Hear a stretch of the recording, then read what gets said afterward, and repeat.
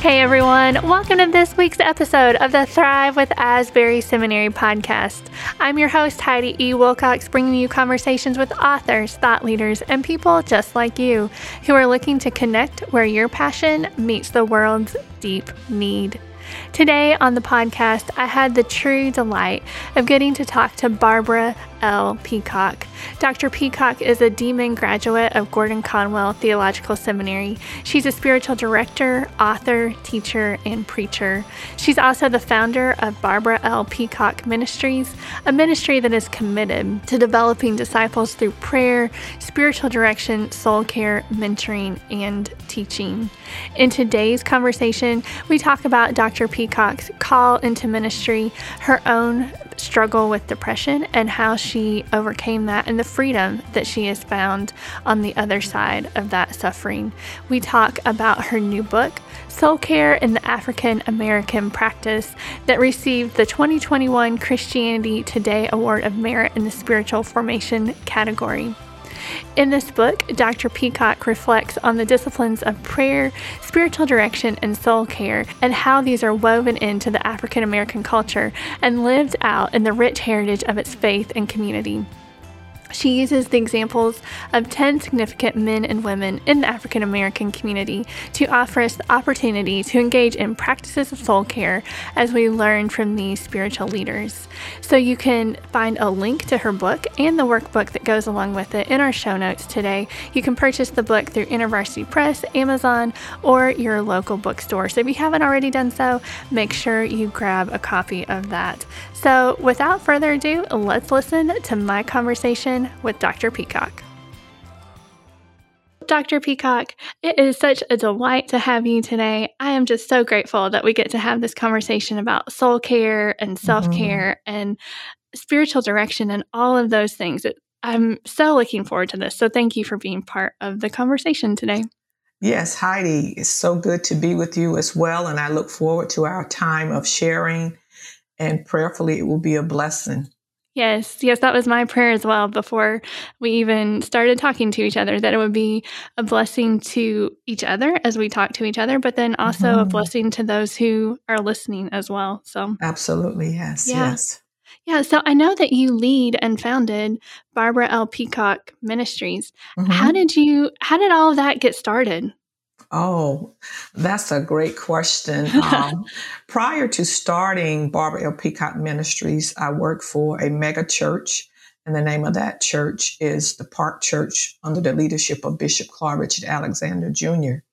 And while working there, I was responsible for discipleship and prayer, and really didn't have any intentions of leaving.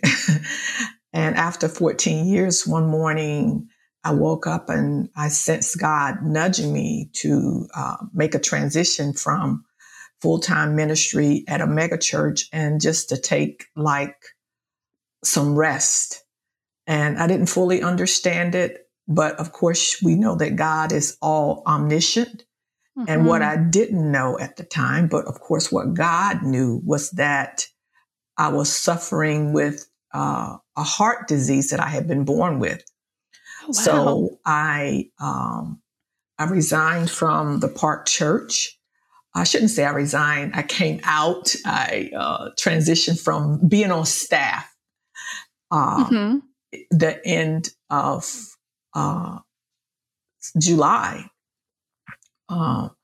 and just took some rest and began to exercise frequently. And in one class, I just couldn't do it. It was like my heart was falling out of my chest when I was doing this little exercise when you're on your stomach and you're waving your hands, and they call it Superman. Well, I'll call it Superwoman. I was on the Superwoman version of Superman. And I wasn't Wonder Woman. I was just trying to do the exercise, but I felt like my heart was coming out of my chest. And so I said, well, I'll pull away from that. And then I went to the beauty salon to get my hair done. And I was sitting underneath the dryer and I felt the same pressure, and it was very tight. And I said, this is not normal. So I drove myself to the doctor, and the doctor immediately recognized that it was a heart problem. Then the doctor sent me to the cardiologist the next day. And then the cardiologist sent me to the hospital for some further x-raying. And then the next thing I know, I was talking to a surgeon. Oh, my. And so that was in 2014, October 2014. And my surgery, that was October 2013. Okay. And my surgery was for January 2014. Really, they wanted to do surgery in 2013, but we were approaching the holidays. Thanksgiving and Christmas was right around the corner. And I just asked for an extension. And they said, as long as I took it easy. Yeah. And while I was taking it easy, I felt it necessary to call together some of my mentees and share with them what had happened in my transition from the church and how my health was coming along. And at that gathering in December 2013, afterwards, a few of us were left in the kitchen cleaning up. And then I just sensed the call to a ministry. And I was like, oh my God. And so I looked around in the kitchen and there were like 5 or 6 young ladies. And I just sensed God saying, this is your ministry. And I wasn't looking for a ministry. I wasn't thinking about a ministry. I didn't have a name for a ministry. And so, of course, like I said, in the beginning of 2014, I had surgery. And after that, I started talking to some people about having a ministry. And I really wasn't interested in using my name whatsoever. Because, using your name can be good or bad. Yeah. And so I was sharing my journey with this little marketing group and telling them how my mother's maiden name, which I talk about in the book, Soul Care and African American Practice, my mother's maiden name, not her married name, but my mother's maiden name was Peacock. And I married a peacock. So it was interesting. Very interesting. So it was important that I knew that I wasn't marrying my cousin. Yes. And we still talk about kissing cousins every now and then. But beyond that, my husband had been in corporate the majority of his career, and we had traveled around the country. And I had met a lot of friends, been involved in a lot of different ministries. And so after sharing my journey a little bit with this marketing group, they recommended that I call the ministry Barbara L. Peacock Ministry. So that's how we got started. And that's how the name came into existence. Wow, that's really cool. Yeah.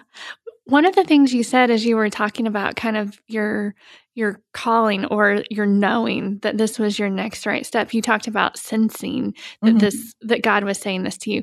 What does that mean to you, and how do you know that? Yes, sometimes I am very cautious in how I use that language, but sometimes I don't have any other way to communicate it, because these ideas are not my ideas, and these things are not things that I'm thinking about. And the Bible tells us, the words of Jesus, they say, my sheep know my voice, and the voice of a stranger they will not follow. And we know his voice through the reading of the word. We know his voice through the teaching and preaching of the word. There's an inner spirit, there's an inner being, the presence of God abiding and living and moving and breathing and speaking on the inside of us. So we have to be sensitive to the move and the flow of the spirit within us. And so that's how I sense I am hearing the voice of God. Yeah, that makes sense. You've mentioned that you grew up on a farm and you worked outdoors and helped take care of animals. How did this experience shape your experience of faith and knowing God and understanding him and his love? Everything about it. I'm a big proponent of writing one's spiritual autobiographies. And that's a spiritual discipline that has been around for centuries. And when you write one's spiritual biography, you come to understand your journey, and you're better equipped to connect the dots. And so on the farm, it was all nature. It was cows and pigs and horses and dogs and cats and turtles. And we had a billy goat. And I remember going to my mother's sister's house and she had a turkey. Oh, wow. And I felt that was so unfair because we didn't have a turkey. I'm like, how could we not have a turkey? And so, I mean, we had everything else. I guess I should have looked at, the grass is always greener on the other side. Yes. I probably should have looked at the fact that we had a turtle and a billy goat, which my aunt didn't have.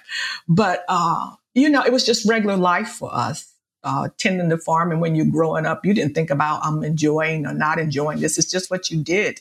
Mm-hmm. I remember, looking at the sky many a nights, listening to the crickets, listening to the birds, waking up and listening to the mooing of the cow and the oinking of the pig and the barking of the dog and the meowing of the cat. And you just didn't think about it. Yeah. And one of my favorite things was working in the garden with my mother. And I can remember as a little girl, just her picking peas, sweet peas. And she would pick and I would sit on the bucket and she would hand me the peas and I would put them in the bucket or shake them or whatever she told me to do. But I love to eat raw sweet peas. I love vegetables. So even to this day, it's just part of who I am.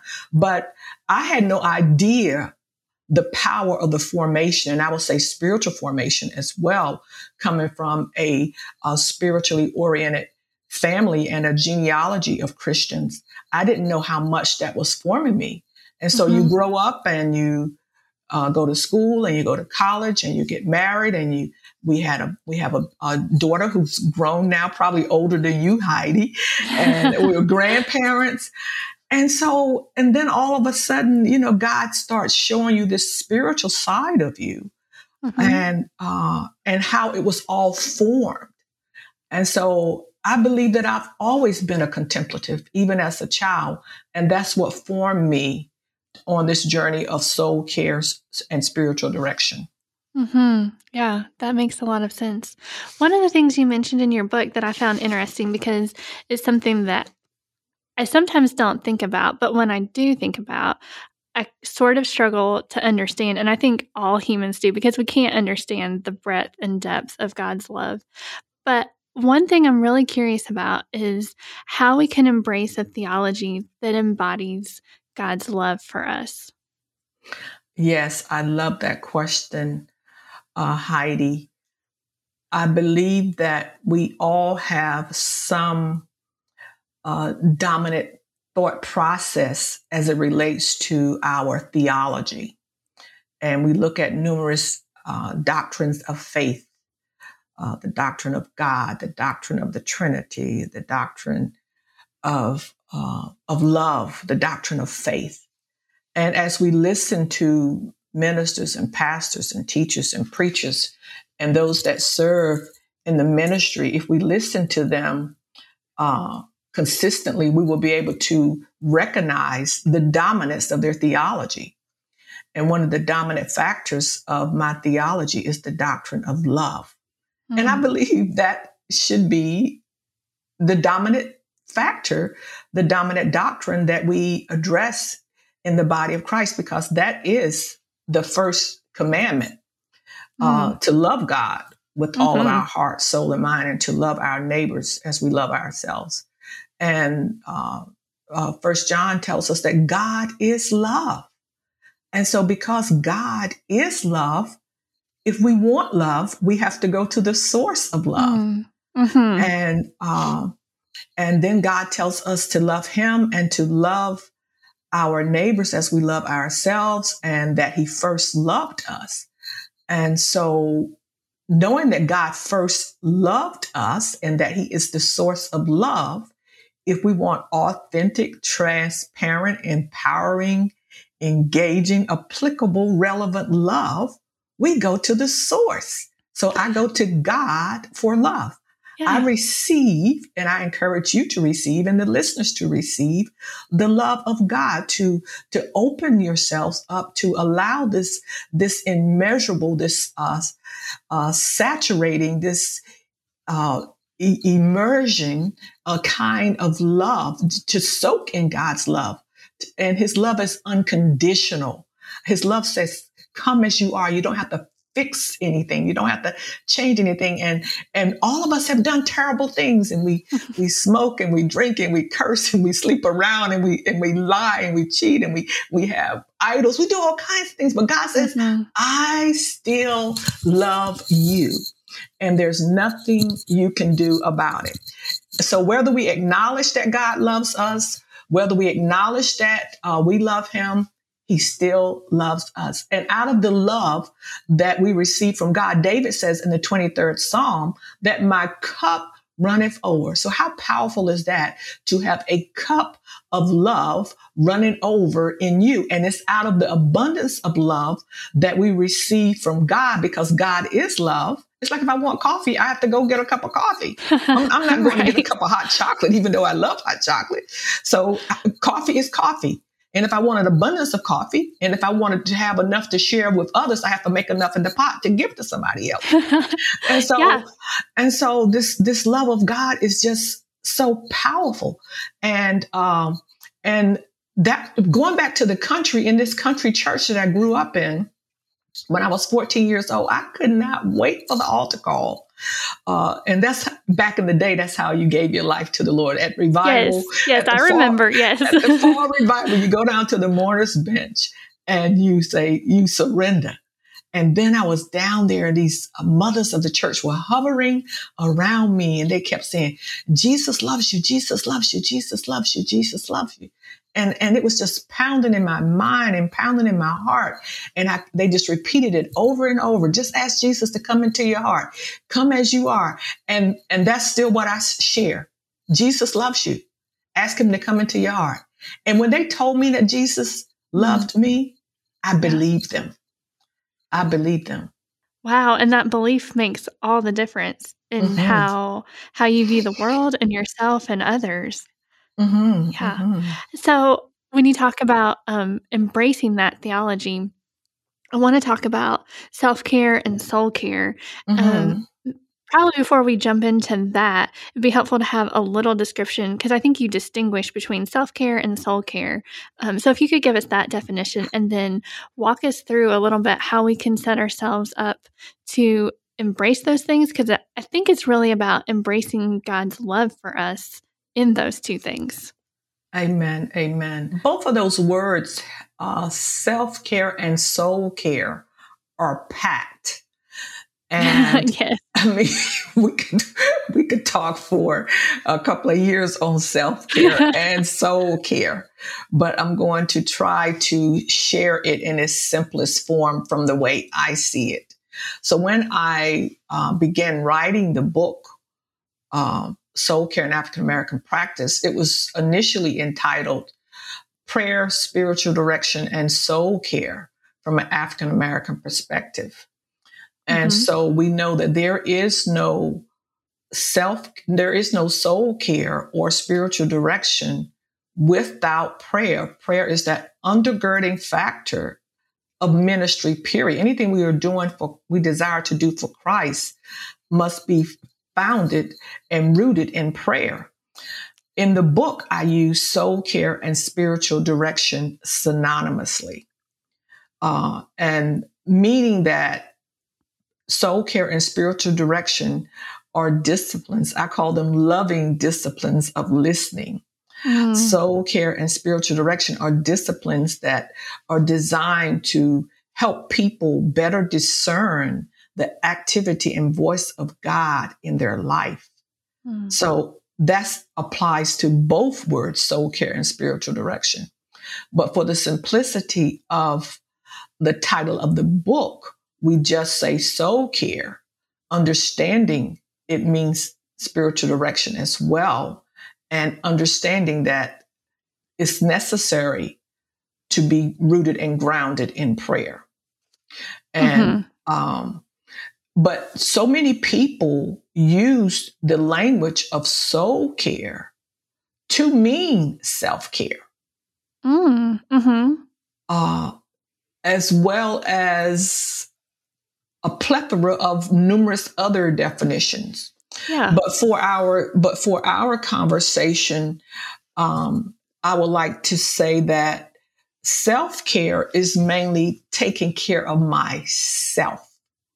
I like to exercise. I enjoy nice smelling candles. I enjoy walking. I'm taking care of myself. I'm taking care of my body. Uh-huh. But I can also take care of my soul if I am mindful that my soul needs to be taken care of. But we can have self-care, taking care of ourselves without incorporating soul care. But we Oh, cannot yeah. have soul care without incorporating self-care. I can't take care of my soul because my soul is all of me, including myself. It's my living being. The scripture says God breathed into Adam the breath of life, and Adam, or Adam, became a living soul, total Wow. being. And so that's why I was sharing with you earlier. I was so excited when I was reading Psalm 142 and 143 this morning. And David was talking about his soul. And in Psalm 142, he talks about the challenges he was having. He says, no one cares for my soul, and bring my soul out of prison. That's in 142. But in 143, he says, my soul longs for you like a thirsty land. Mm-hmm. And then also in 143, he says, for I lift up my soul to you, for your righteousness shall bring my soul out of trouble. And so this soul has all of myself, all of my thoughts, all of my feelings, all of my emotions, all of my life. So I can take care of myself and be a wreck, but I can't take care of my soul and not take care of myself as well. Yeah. That definition is beautiful. I never really thought about it that way, as the soul being the all-encompassing thing that if you take care of that, you are a complete whole person in God. That's a beautiful picture. Amen. Yeah. Amen. And so Yeah. often in the faith community, we say that the soul is the mind, the will, and the emotion. Mm-hmm. And true, but the soul is all of you. There's no part of you that's not the soul.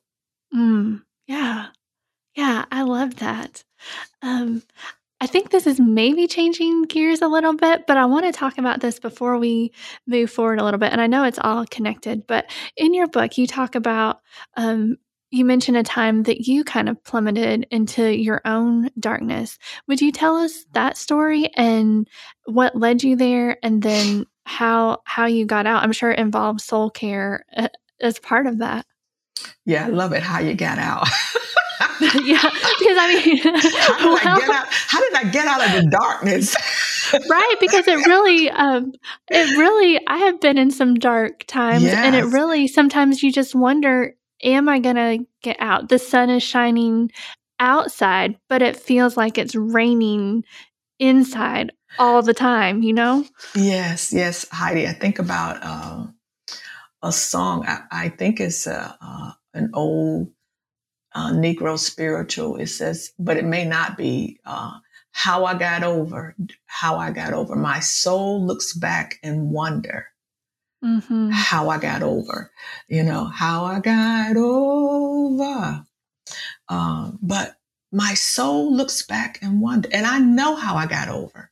I got Mm-hmm. over from the dark place by the grace of God. I was serving in full-time ministry, working morning, noon, and night, driving 45 minutes one way to work, being at prayer at 6 a.m. in the morning, sometimes staying late at night until 9 or 10 o'clock, getting home at 10 or 11 o'clock at night, and just working in ministry, doing ministry, preaching, Mm-hmm. teaching, praying, counseling, mentoring, whatever you can do. Right. And I was just going. I was on automatic pilot. And one morning, out of Mm-hmm. nowhere, at least it was nowhere to me. I woke up and I couldn't move. And I was like Oh, wow. I was like a basket case. And I was in a fetal position. I did not see it coming, Heidi. And I remember watching my husband leave for work. And I was supposed to go to work that day, but I didn't. I called in.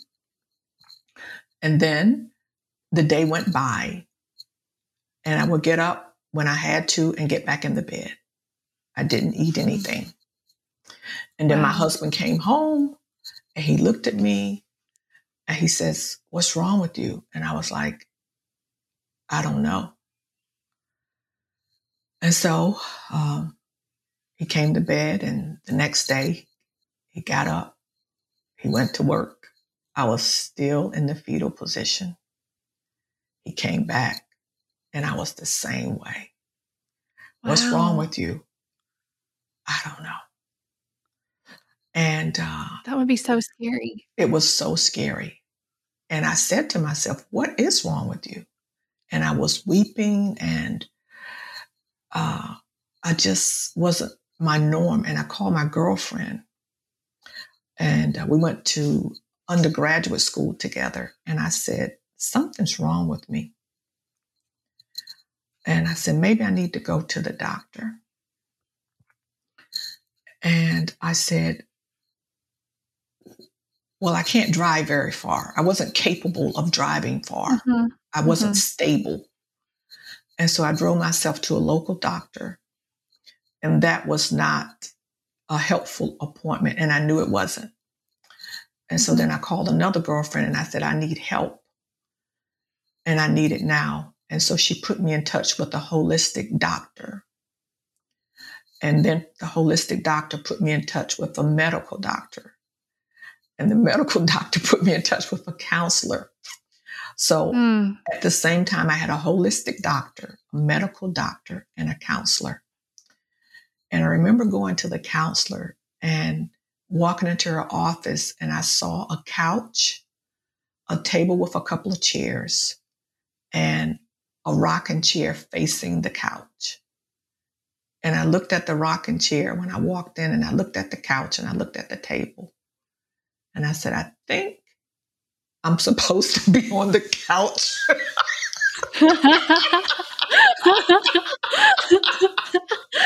I think I'm supposed to be on the couch. Now, mind you, I was always in the chair and everybody else was on the couch. But now I'm on the couch. A long story short, from that, we discovered that I was dealing with depression, that I was burnt out, and that I was going through perimenopause. So I was, and we all the doctors, and we all put that together. And so that's what I had to work through. And it was truly what St. John of the Cross entitles a dark night of the soul. And even though it was very difficult, I wouldn't take nothing for it. Yeah. Because in order to understand the plight of others and the depth of darkness that others feel, even Jesus suffered. In the book, I talk about the suffering. I talk about Howard Thurman and suffering. So I want to go to the book. Oh, yes, please do. I want to go to the book, and I want to look at a quote here by Howard Thurman on page 136. Page 136. And the book, the book, of course, we know is Soul Care and African American Practice. But this chapter by Dr. Howard Thurman is entitled Prayer and Suffering. And we know that Dr. Thurman was an African American mystic. But on page 136, I quote Dr. Thurman. Actually, I want to back up a little bit and read something I wrote. Okay, sure. The middle of page 136. I say, in addition to the topic of prayer, Dr. Thurman also spoke of the plight of suffering As an African American man who lived through the civil rights movement, he was vividly aware of the oppression and persecution that resulted from blatant racism and the injustices it perpetrated. As he pondered the idea of a world without suffering, he wrote, "What would life be like?" And I quote, and I start over again. "What would life be like if there were no suffering, no pain?" The startling discovery is made that if there was no suffering, there would be no freedom. Men could make no mistakes, and I add women, consciously or unconsciously. The race could make no mistakes. There will be no error. There will be no possibility of choice at any point or in any sense whatsoever. And he continues, and I quote the last part of his statement, which I love. "Freedom, therefore, cannot be separated from suffering." Wow.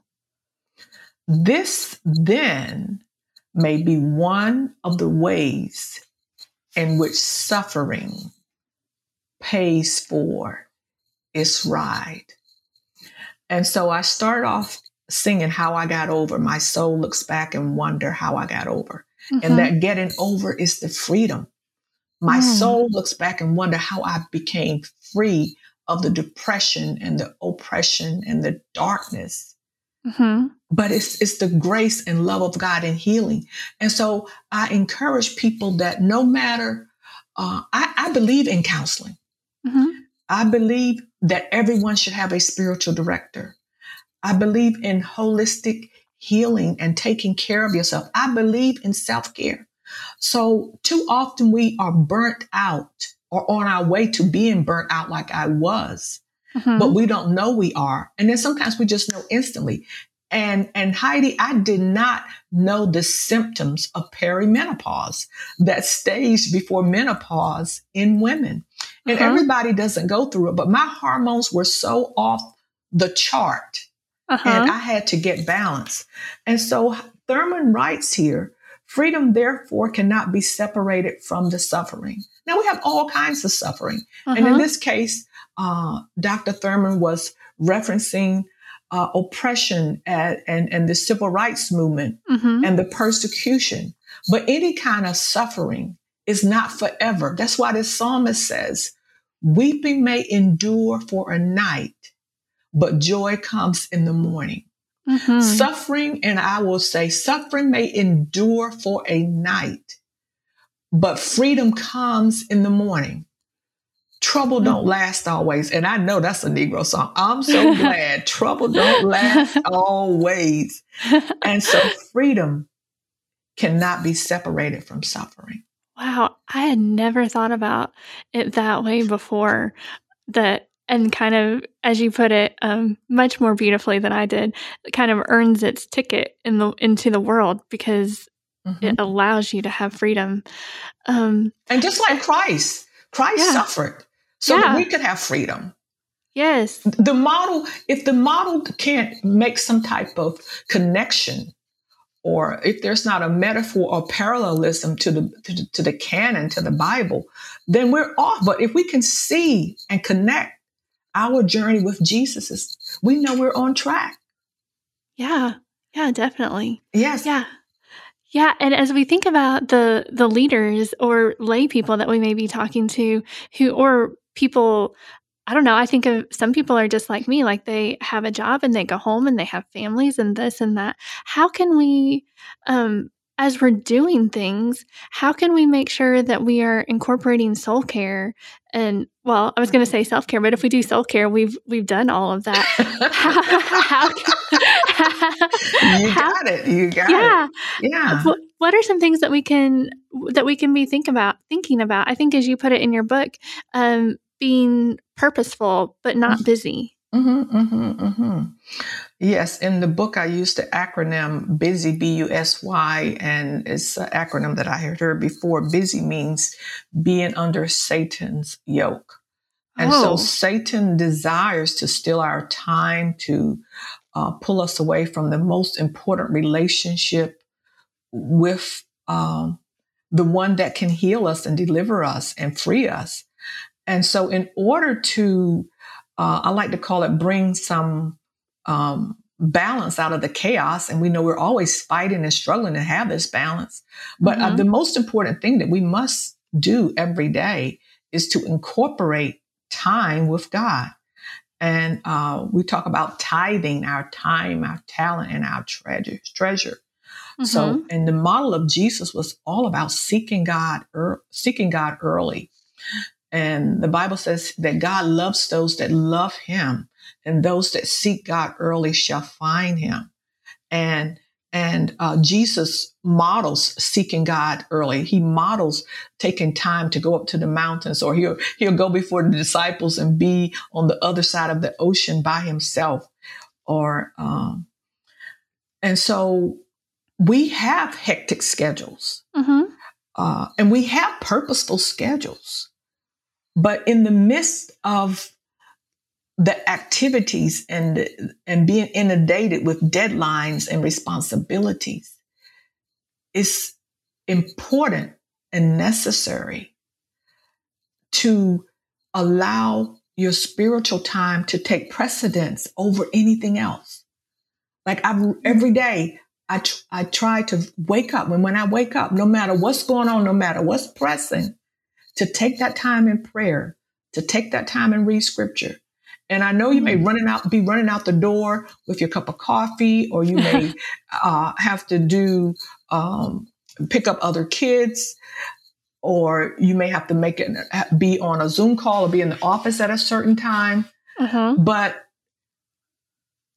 be intentional about carving out that time. So you have to do whatever it takes to carve out that time until that time becomes just automatic, just like a breath of air. Yeah. And as we work through this journey of spirituality, start incorporating other disciplines that will empower you for a life of slowing, a life of simplicity. And in the book, I talk about numerous disciplines like detaching and attaching. I talk about the discipline of Visio Divina, and which is a sacred visual, and Lectio Divina, which is a sacred reading, and the importance of meditating on the word, and the similarities between meditation and contemplation, and the distinctiveness between meditation and contemplation.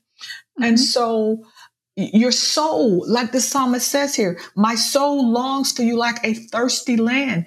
And we get to this place, and Heidi, my situation with the depression was I was doing ministry, but I wasn't being filled up the way I needed to be filled up ongoing. And I was overextending myself.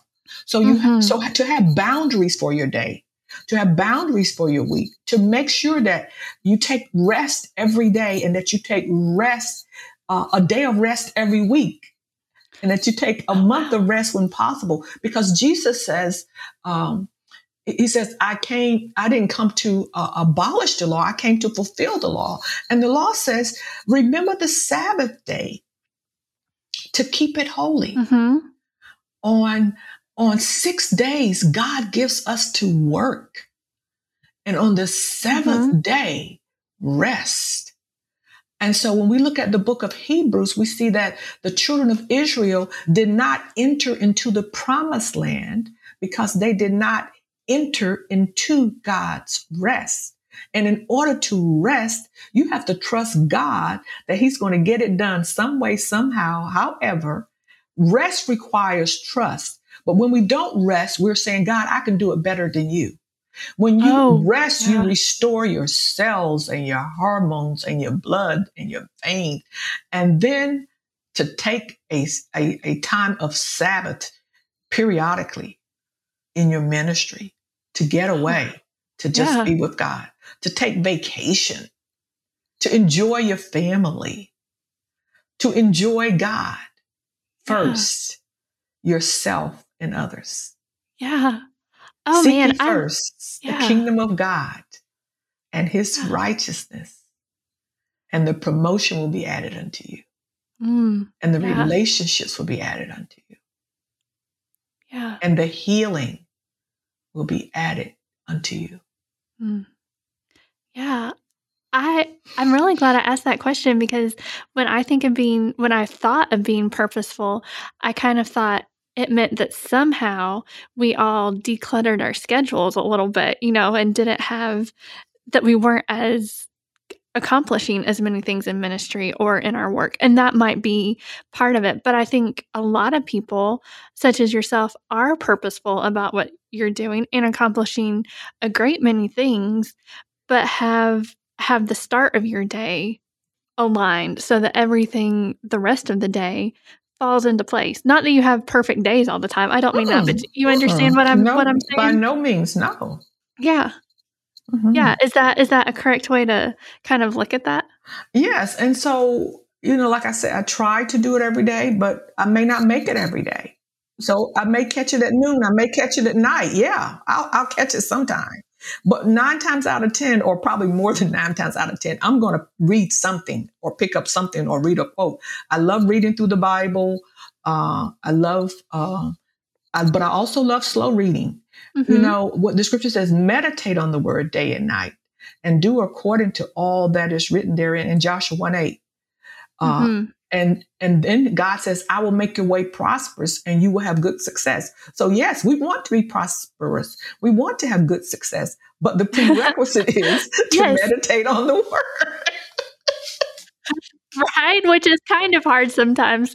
And I want to ask about that, because I think it's super important, and it's something that I try to do as well. But at least for me, it can turn into something that's a checklist and programmatic. And then if I miss it, then it comes with maybe a lot of guilt for not getting it right that day. So what can I do different? Because I'm sure I'm not the only one who feels that way. So what can we do different so it's like a joy that doesn't come with the guilt? Yes, absolutely. And one of the benefits of knowing various spiritual disciplines is not having a boring spiritual life. Our spiritual life should be joyful. And one of the things that I like to do as it relates to reading the Bible is, for me, it's not a checklist. I learned this from a few ladies several years ago, to write notes on each page to someone. And so when I'm reading, I'm not reading to check it off. I'm reading to write an impactful note to someone that can be a blessing for them. Like this morning, I read Psalm 142 and 143, as I mentioned earlier. And I have a Bible that I dedicate to my granddaughter, my grandson, our granddaughter, our grandson. My. That's what we do. Our grandchildren, and a Bible that I dedicate to our son in love and our daughter. And so I've given our granddaughter her Bible, and I'm working on our grandsons, but he's only 6. So I try to give it to them when I feel like their relationship with God is to a level of maturation they would appreciate it. But I know that they may not always get up and read the Bible every day, but they may look at what I wrote on a page, what I dated, what I said about that. And so this morning I'm working on our daughter's Bible, and Psalm 142, I said to her, Vernay, which is our daughter's name, God loves your soul. So after reading Psalm 142, that was my takeaway. God loves your soul. And sometimes I go back and read what I wrote to them, and it ministers to me. So that's one way. Or then maybe another day, I may just meditate on a scripture. That's Lectio Divina, which I shared earlier. And let's look at Psalm 143 and verse 6. It says, I spread out my hands to you. My soul longs for you like a thirsty land. And then you may read that several times. And then you'll choose a part of that you want to focus on. My soul longs for you like a thirsty land. And you think about what a thirsty land looks like. It's dry, it's parched, it's hard, it's lonely. And so we can picture our soul looking like that or having some similarities of a thirsty land. Mm-hmm. And then we may bring it in even closer and say, my soul longs for you. And then we could pray, God, our souls long for you. You are our heart's desire. Fill us. Fill me. Mm-hmm. Heal me. Deliver me. Restore and refresh me. And then I could come maybe to just one word, you. Mm-hmm. You are my heart's desire. Mm-hmm. You are God. You are King. You are Lord. You are awesome. You're faithful. You are from everlasting to everlasting. And so I pause, I slow down, I meditate, I contemplate, I be, you be. And that makes your study or your reading, or you may get up and you may journal. And in the book, I talk about different ways of prayer. Mm-hmm. Different ways of prayer. It's in the beginning, because people's lifestyle of prayer also becomes stagnant.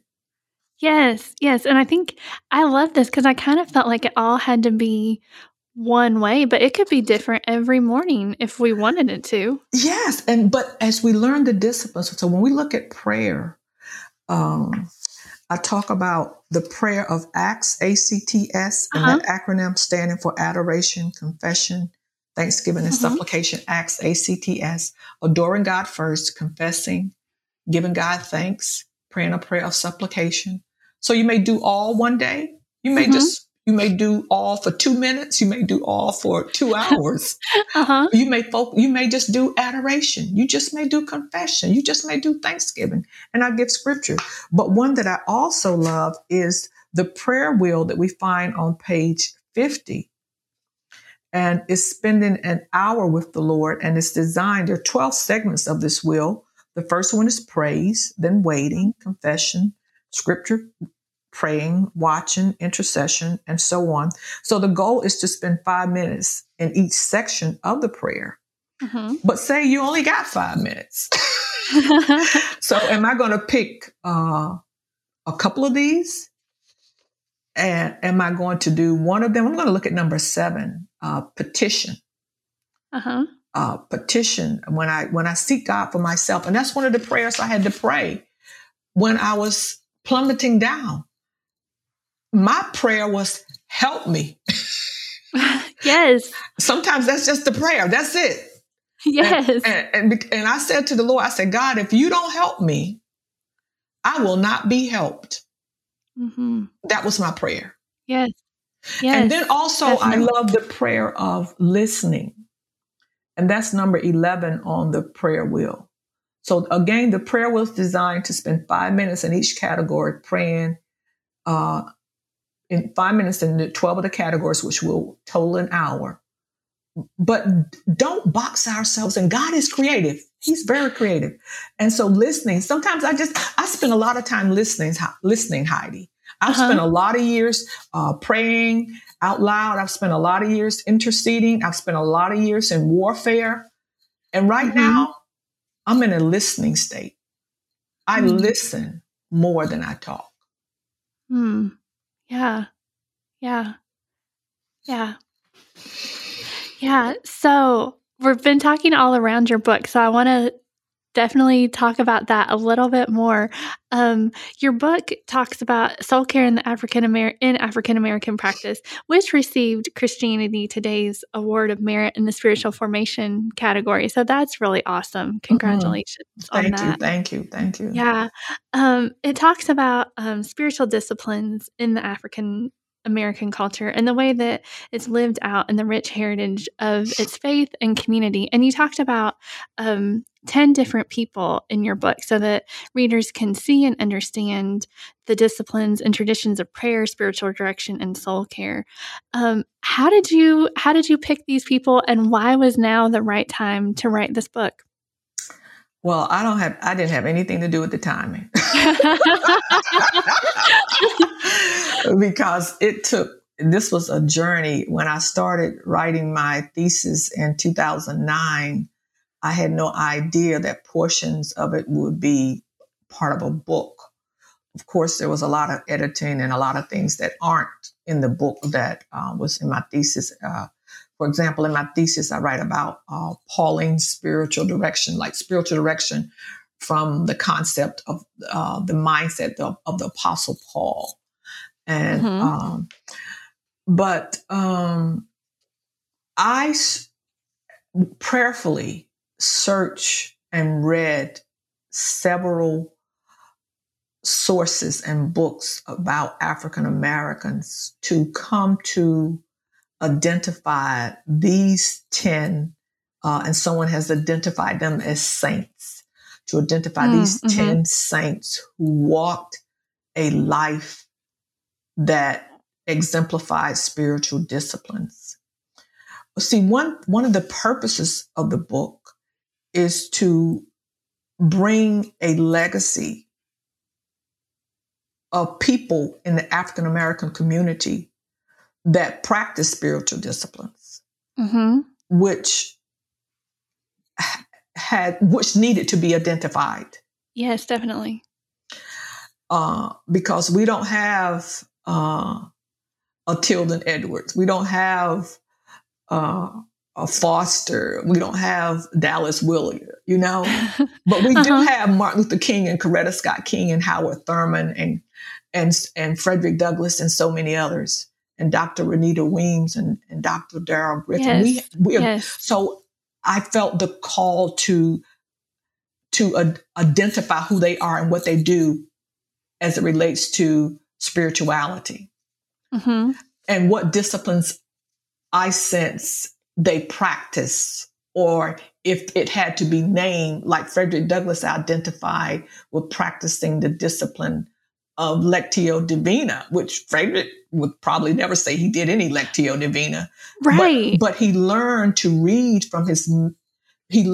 slowly from his master's wife, Mrs. Auld. And so not only was my task, and I really believe this from the bottom of my heart, not only was my task to identify these spiritual giants, but also one of my tasks was to identify an inception of spirituality, in particular, spiritual direction from an African American perspective. We know we can go back to the 4th century.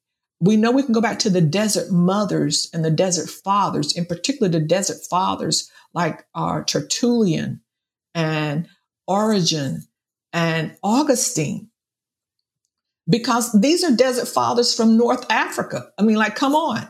Yes. But that's much earlier in the centuries, which is not necessarily, they weren't transported to North America. But we must understand our African history. Yes. In all genres of the faith community and give credence Mm-hmm. and credit to that history and not skim over it. Mm-hmm. But as an African American, you can only have African American with the combination of African and American. And so as African Americans, when did our spirituality begin? And so I propose that we were a people, I don't propose, I know we were a people of strong spirituality on the continent of Africa. Not only Christianity, but a plethora of religions. But in order for our formation to emerge, it had to start somewhere.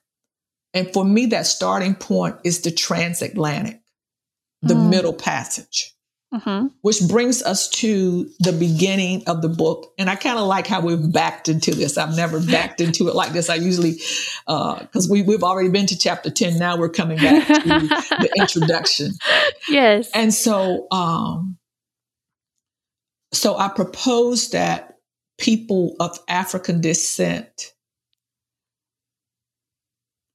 formation was in the Middle Passage. And I would like to read this to you. This is one of my favorite readings on page 14. And for those of you that don't have the book, I encourage you to get it. And I know Heidi will probably highlight that at the end. Oh, and yes. For those of you that don't have it, that do have it, we have a new workbook. Oh, wow. It's a great workbook, and that's available on Amazon as well. But the reading on page 14, and I talk about Kellerman and Edwards, Robert Kellerman and Carol Edwards, and how they visualized the transporting of slaves from Africa to America. And they wrote in the book Beyond the Suffering and Embracing the Legacy of African American Spiritual Direction and Soul Care. And I quote them, "Even while stowed like animals below deck, they saw the shining North Star of God with upturned eyes of faith, looking out spiritual portals." End of quote. And I write at the bottom of page 14 going to 15. While in chains, many slaves expressed great faith in God, the only one who could deliver them from such inhumane circumstances. Many were infected with ferocious diseases, including respiratory ailments and fevers that accompanied infections. Moans and groans penetrated the atmosphere as a result of pain, sickness, sorrow, and loss. No doctors were there to prescribe medications or apply appropriate salves.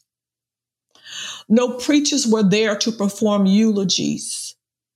No food was there to fill hungry bellies in the midnight hour.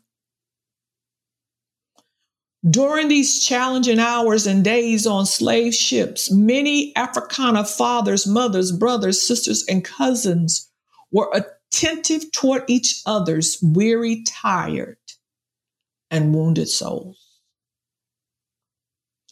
Many times their conversations kept them alive. Care, love, and prayerful conversation were the best prescription for the oppressed. Imagine strangers listening to, caring for, and encouraging one another in such conditions. See them holding one another even as they died. All too often, death was inevitable and at times considered a more comforting option than life. Those who lived expressed their faith by believing and trusting God that a better day would come. Mm. It was on those slave ships making the Middle Passage that we find the origins of African American spiritual direction and soul care. Mm-hmm. Even though the intent was to destroy Black people and to strip them of their heritage, God's divine hand prevailed. In the middle of the most inhumane conditions, the slaves were strengthened by their spirituality. Mm-hmm. As Johnson mentioned, another author, slaves did not debate the existence of God, but wondered, and I quote, whether God was with them in their struggle, end of quote. And my answer is, yes, he was. He was there all the time. And this I identify as the beginning of soul care and spiritual direction from an African American perspective. As slaves were being transported, millions of them were transported. As slaves were being transported from the coast, the west coast of Africa, through the Atlantic. Some dropped off South America, the Caribbean, but mostly the majority on their way to the East Coast of North America. Mm-hmm. Soul care in African American practice. One of the questions that I wanted to know is what can Anglo Christians learn from the African American faith tradition? That we serve the same God.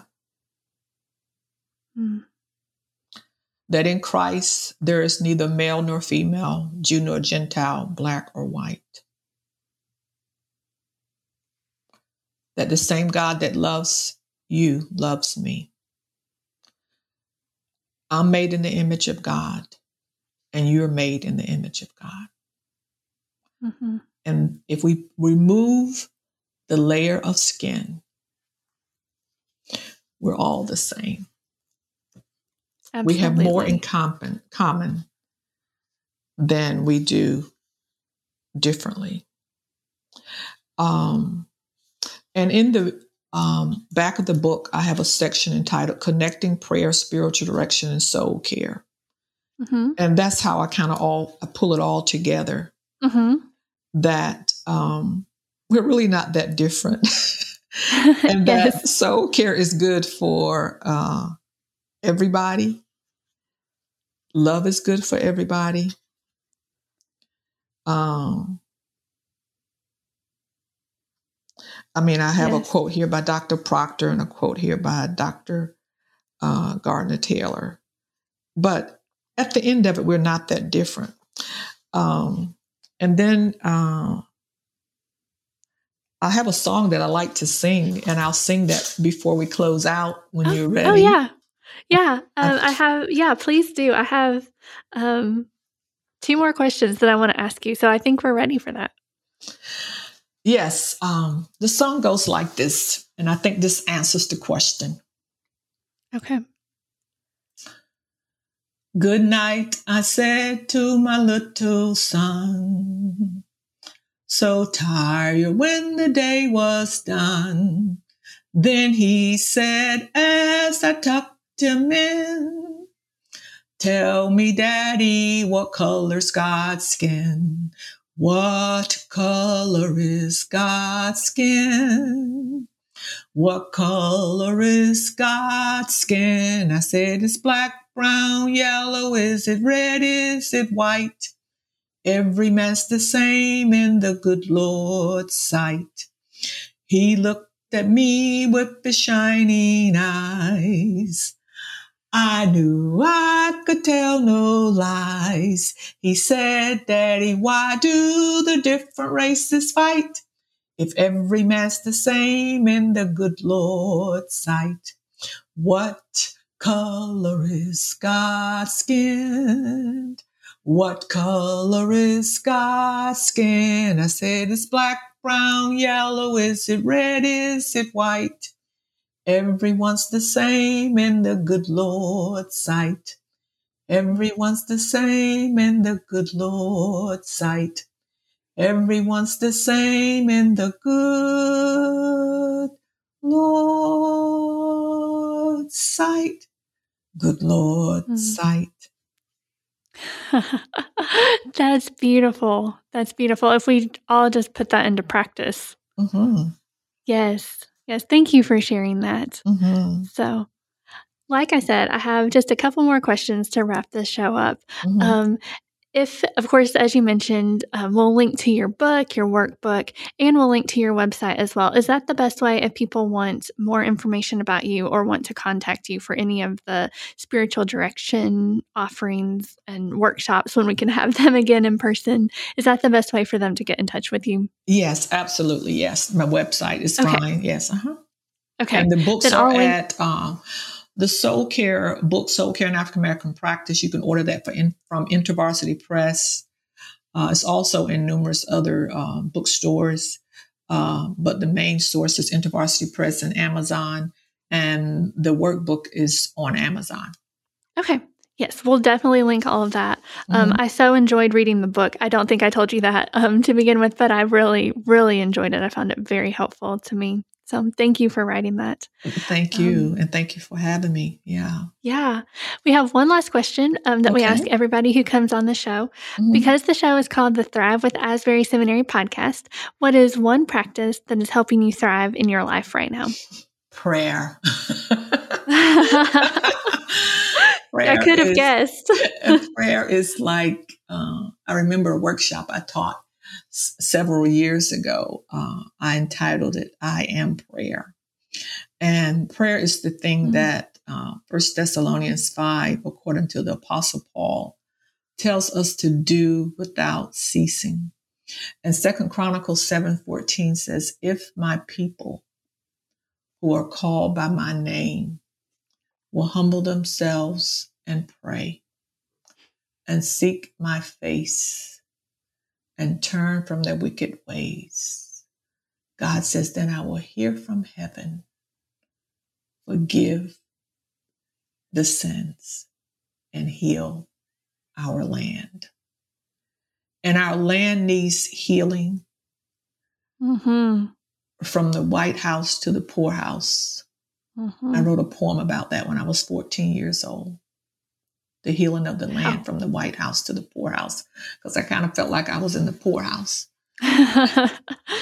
But our land needs healing, and the antidote is prayer. But the prerequisite to healing is humility and repentance. And until we humble ourselves and repent in the midst of our prayers of adoration and intercession and supplication and petition and listening, the healing will not come. And I don't know about you, but I'm ready for healing. I'm ready for healing too. So, yes. So, Dr. Peacock, thank you again. This conversation has been an absolute delight. And I can't speak for all the listeners, but I can definitely speak for myself that we prayed before we got on the podcast. Our listeners don't know that, but that you prayed that it would be a blessing to each other and to the listeners. And I don't know about them because I can't talk to each of them right now, but I do know about me. And this conversation was definitely a blessing to me. So thank you. Thank you, Heidi. And thank Dr. Bevan, and thank Asbury Seminary, and thank all of the listeners. I will be happy and delighted to connect with you. And I encourage you to just enjoy the journey.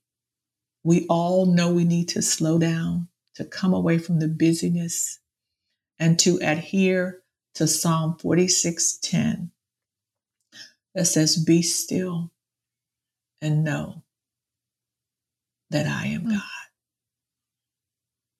Absolutely. Absolutely. Thanks for leaving us with those words. Thank you so much. God bless you. Have an awesome day. You too. Hey everyone, thank you so much for joining me for today's conversation with Dr. Peacock. I truly found this conversation to be a gift, and I hope you did as well. Just so grateful for Dr. Peacock, her work, and her ministry, and truly the gift that her book, Soul Care in African American Practice, and her work is to the world. If you haven't already, make sure you grab a copy of the book, the workbook, wherever you love to buy books. It's all linked out in the show notes, as well as the web address for her ministry if you'd like more information. As always, you can follow us in all the places on Facebook, Twitter, and Instagram at Asbury Seminary.